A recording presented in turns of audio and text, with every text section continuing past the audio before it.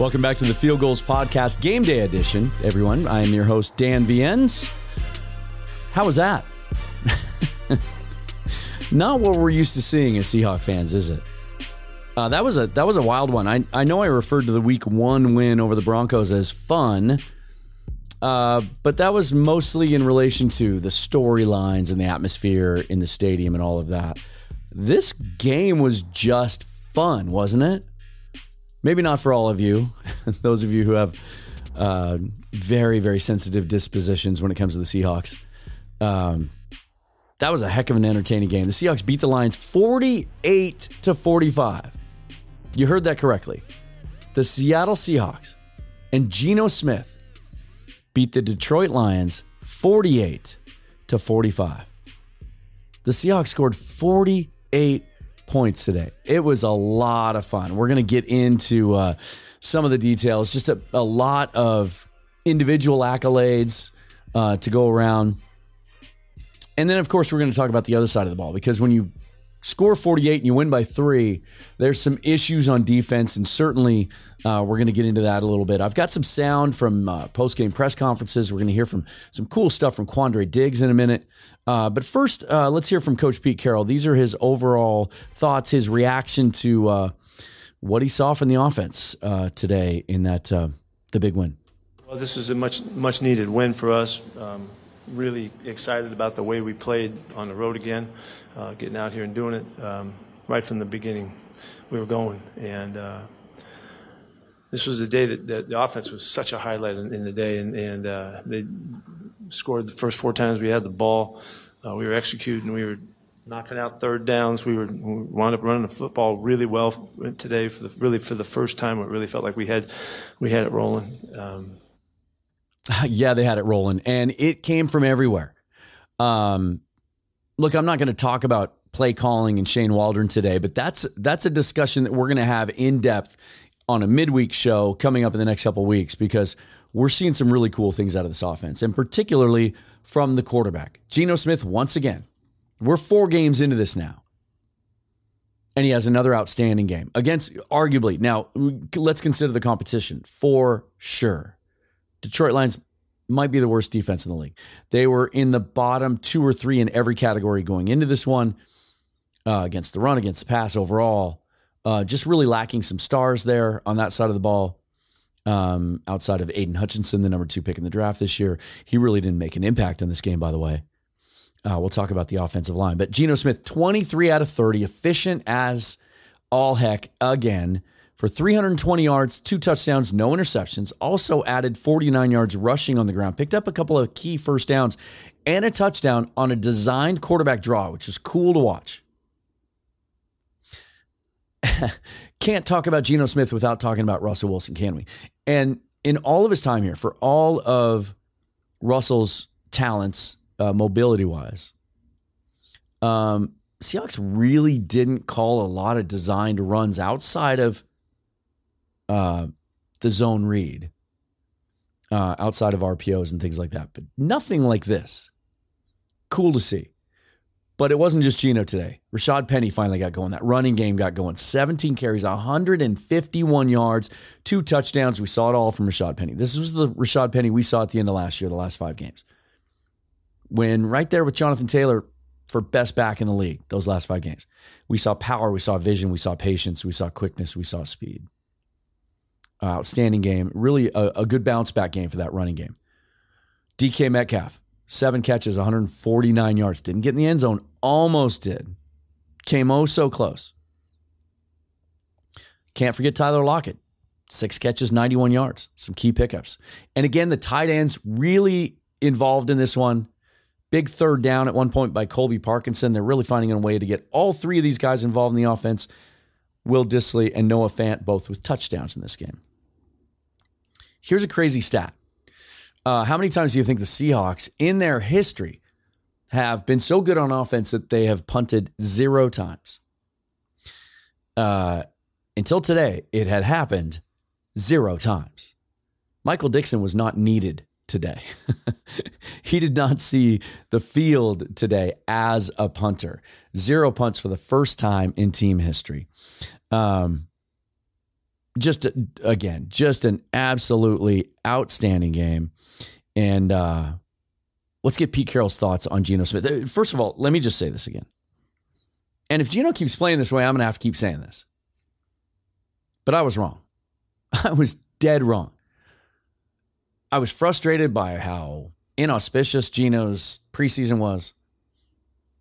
I thought Drew looked like the more dynamic player. I love the arm talent. And seeing as how this was a rebuilding year, I just didn't like the idea of handing the reins over to a 32-year-old journeyman, longtime backup. I was wrong. And now we're seeing all the things that Pete Carroll has said. Sometimes he says things to us, and it doesn't really come to fruition, right? He just blows smoke. But he told us this whole time that the decision-making process on who was going to be the starting quarterback wasn't just about what happened in the preseason games. It was everything else that happened in practice and in the meetings and in the prep and in the command of the offense. And we're seeing it come to fruition on the football field. Geno Smith is becoming a guy that's easy to root for. Here's Pete Carroll on Geno Smith. I'm thrilled for him and for our guys that he's had this kind of early success to jumpstart this season and show us that we can play really good football with him at the helm, he's just been so rock steady on throughout this whole process, and then he's playing and doing it, taking on the road.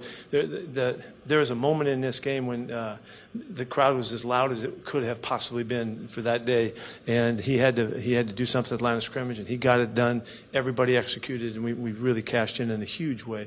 There's a few of those in the day, but there was one moment in there that he's totally in command of the whole thing, and he had to communicate to everybody, and everybody ran the play right, and we really took advantage of that op. So, we could talk about a lot of stuff that he pulled off today. That was really, really good. Said it before, I'll say it again. Can't talk about Geno without talking about Russell Wilson. And part of this is analysis, and part of this is me being a fan too. And as great as Russell Wilson was for this franchise, I'm on record as saying it was time for a change. I was tired of his performance on the field. I thought we were getting a deteriorating player, but also just the other stuff. And I didn't pull any sound from Geno today, but do yourself a favor. Go to the Seahawks YouTube page and look at his post-game press conference. It was so refreshing just to hear him, just the way he broke things down and talked about the game. It sounded spontaneous. It was informative. It was specific to the game. It wasn't pre-rehearsed, cliche, Crash Davis fed lines, right? This guy waited 8 years for another opportunity. Look, he was supposed to be the savior of the New York Jets. High second-round pick, outstanding college career at West Virginia, prolific passer. Didn't work out for him in New York. It wouldn't have worked out for a lot of people in New York. There was a disaster of a situation at the time. We've seen so many times, we've seen young quarterbacks get drafted into bad situations, and it damages them and they never recover. And that's what could end up being such an amazing piece of the Geno Smith story. Is maybe he's the exception to the rule. Usually once those guys get broken, they don't get fixed. They can kick around the league for 7 or 8 years and make a damn nice living as a backup quarterback and never have any pressure, never really have to play. It's kind of the best job in the league, isn't it? Everybody wants you if the starter stinks, but if you come in and stink it up, well, you're the backup. Every year the Seahawks are bringing back on a 1-year deal. I thought, God, couldn't they do better? Couldn't they bring in a younger quarterback that we might develop? They knew what they were doing. Geno Smith is in command. And he's talented. I heard someone say he didn't have a good enough arm for something a week or two ago. Didn't have enough arm for this or that. He's got plenty of arm for every throw. He's making plays improvisationally. He's making plays within the offense. He's commanding the offense at the line of scrimmage, as Pete mentioned, even in adverse conditions on the road. And the one thing we hadn't seen him do is finish. Had the great first half against the Broncos, didn't generate any offense in the second half. The entire 49er game was a debacle. I'm going to chalk that up to a hangover from the Broncos game. Team just came out flat, didn't show up in any aspect. And then last week against Falcons, great in the first half, 3 drives without producing a touchdown in the second half.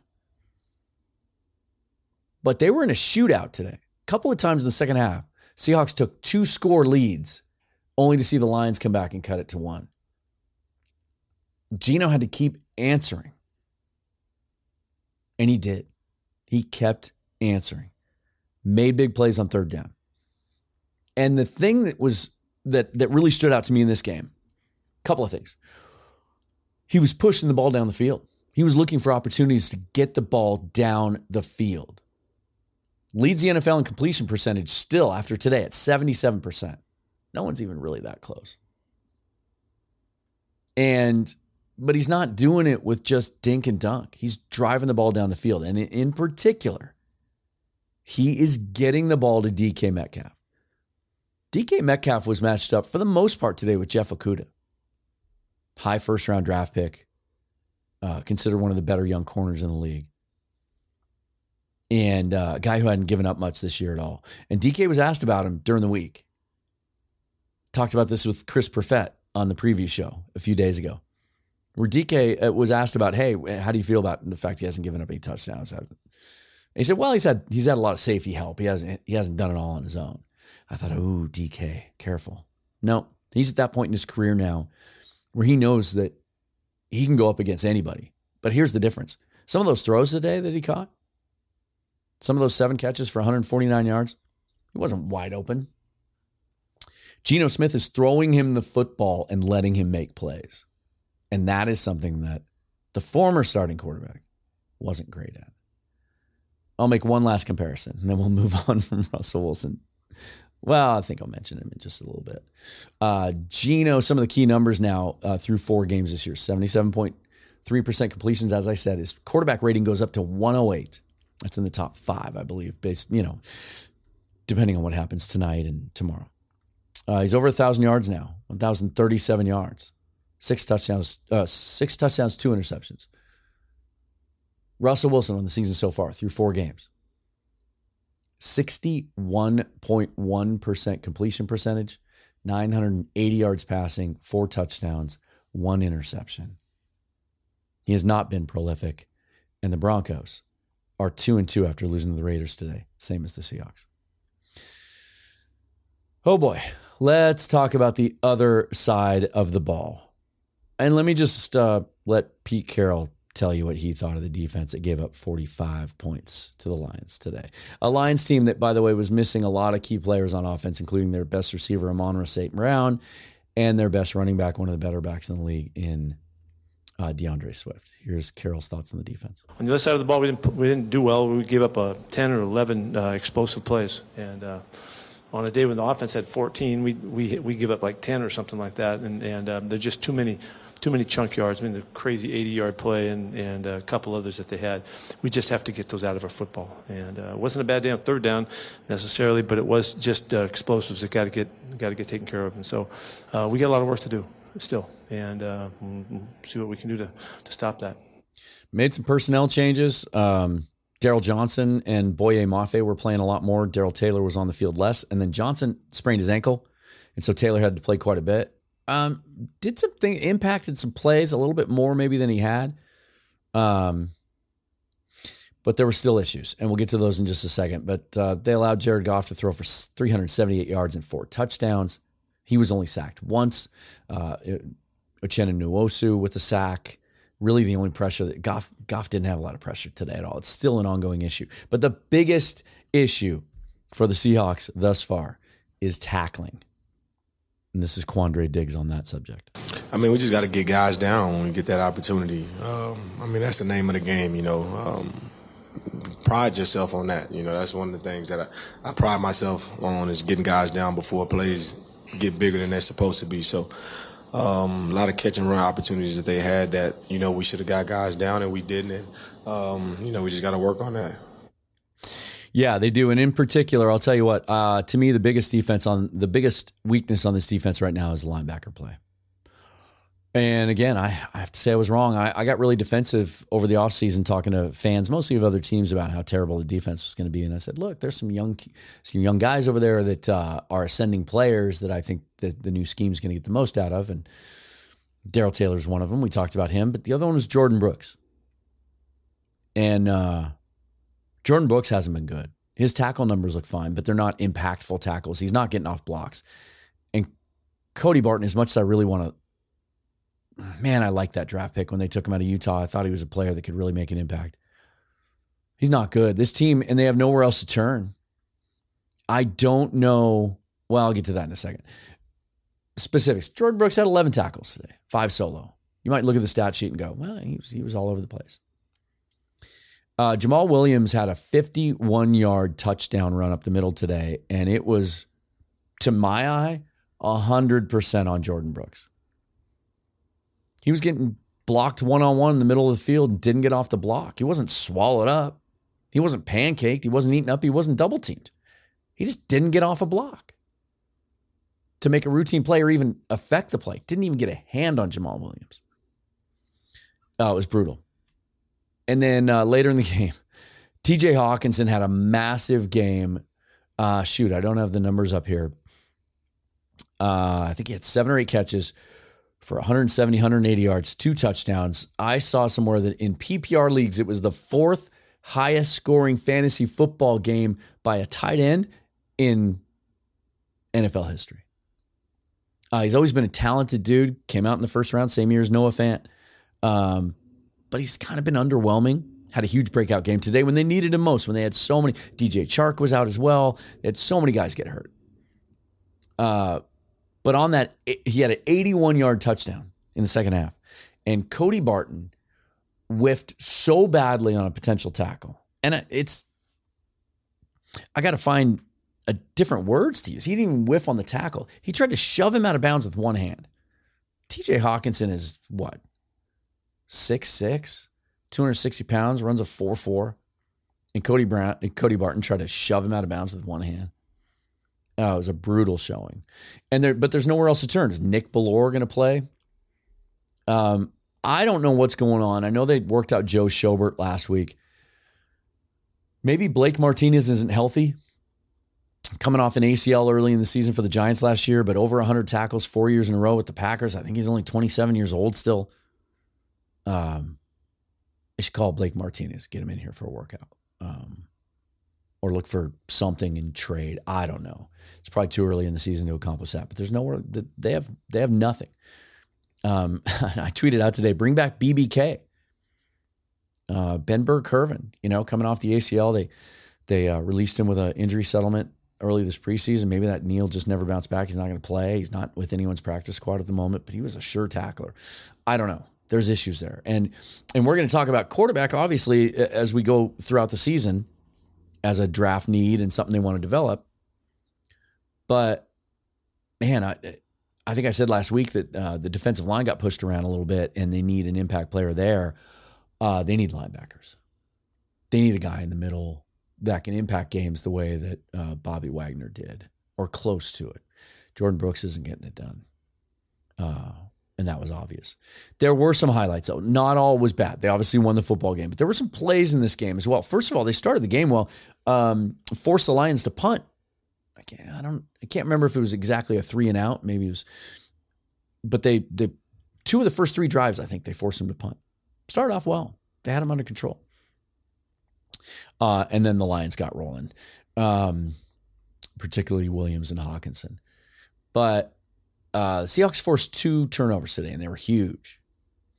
Because they turned the ball over once on a Tyler Lockett muffed punt.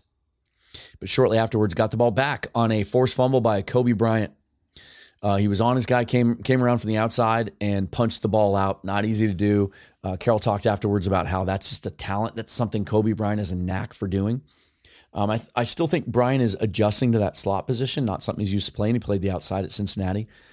I'm not sure still that later on in his career if he ends up back outside again, but if he's at his size, if he can become an effective slot corner, that's great. And it seemed like he was in position a lot more today. and he certainly made a play there. And then Tariq Woolen, first play of the second half. Tariq Woolen, the rookie, out of Texas San Antonio, 6'4", runs a 4.2. He's freaking nature, but everybody thought he's going to be too raw to play as a rookie. He's a project, right? They took Kobe Bryant before him in the draft. Okay, there's the finished project, the Jim Thorpe Award winner. Then we take Woolen. We'll kind of develop him for the next year or two. Maybe he can be the next Richard Sherman, right? Had only been playing cornerback for 2 years in college. Converted wide receiver. Started from day one. Looks like he belongs. He's shadowing guys. Got beat for a touchdown today, but it was just, was it a touchdown or just a long gainer, one of those 10 explosive plays? And it was just a very small correctable thing where he just turned to run with the receiver a little too soon, and the receiver undercut him behind him to make the play. But first play of the second half for the Lions, Goff trying to go to Hawkinson. Woolen chases Hawkinson all the way across the field, trails him, doesn't bait Goff into the throw, but he stays in position the whole time. And Goff makes the throw and underestimates Woolen's speed. Woolen picks it off for a pick six, 40-yard pick six. Quandre Diggs had some cool things to say about Woolen, and maybe in the process dubbed him with a new nickname. Here's Quandre on Tariq Woolen, the rookie. I mean, for him, he's special. I mean, he's 6'4" and runs a 4.2. I mean, he's a cheat code. So he's one of those guys that, like, you got to step on him, a step or two on him, and he's never beat until he's beat. So, I mean, that's special. He should thank God for that. Sounds like a nickname to me, right? Is Tariq Woolen the cheat code? Is that what we're going to call him? I kind of like it. Ran a Twitter poll today. Seahawks 2-2 as the season gets underway. And depending on what happens in the NFC West, obviously, the Rams and 49ers play tomorrow, Monday Night Football. And if the 49ers find a way to win, everyone in the NFC West will be 2-2. If the Rams win, they'll be 3-1. But then the Seahawks and the Arizona Cardinals will be tied behind them at 2-2. So Seahawks are right there. They play New Orleans next week. Saints just lost their third straight game today. Lost to Minnesota in an overseas game to drop to 1-3. They're in last place in the NFC South.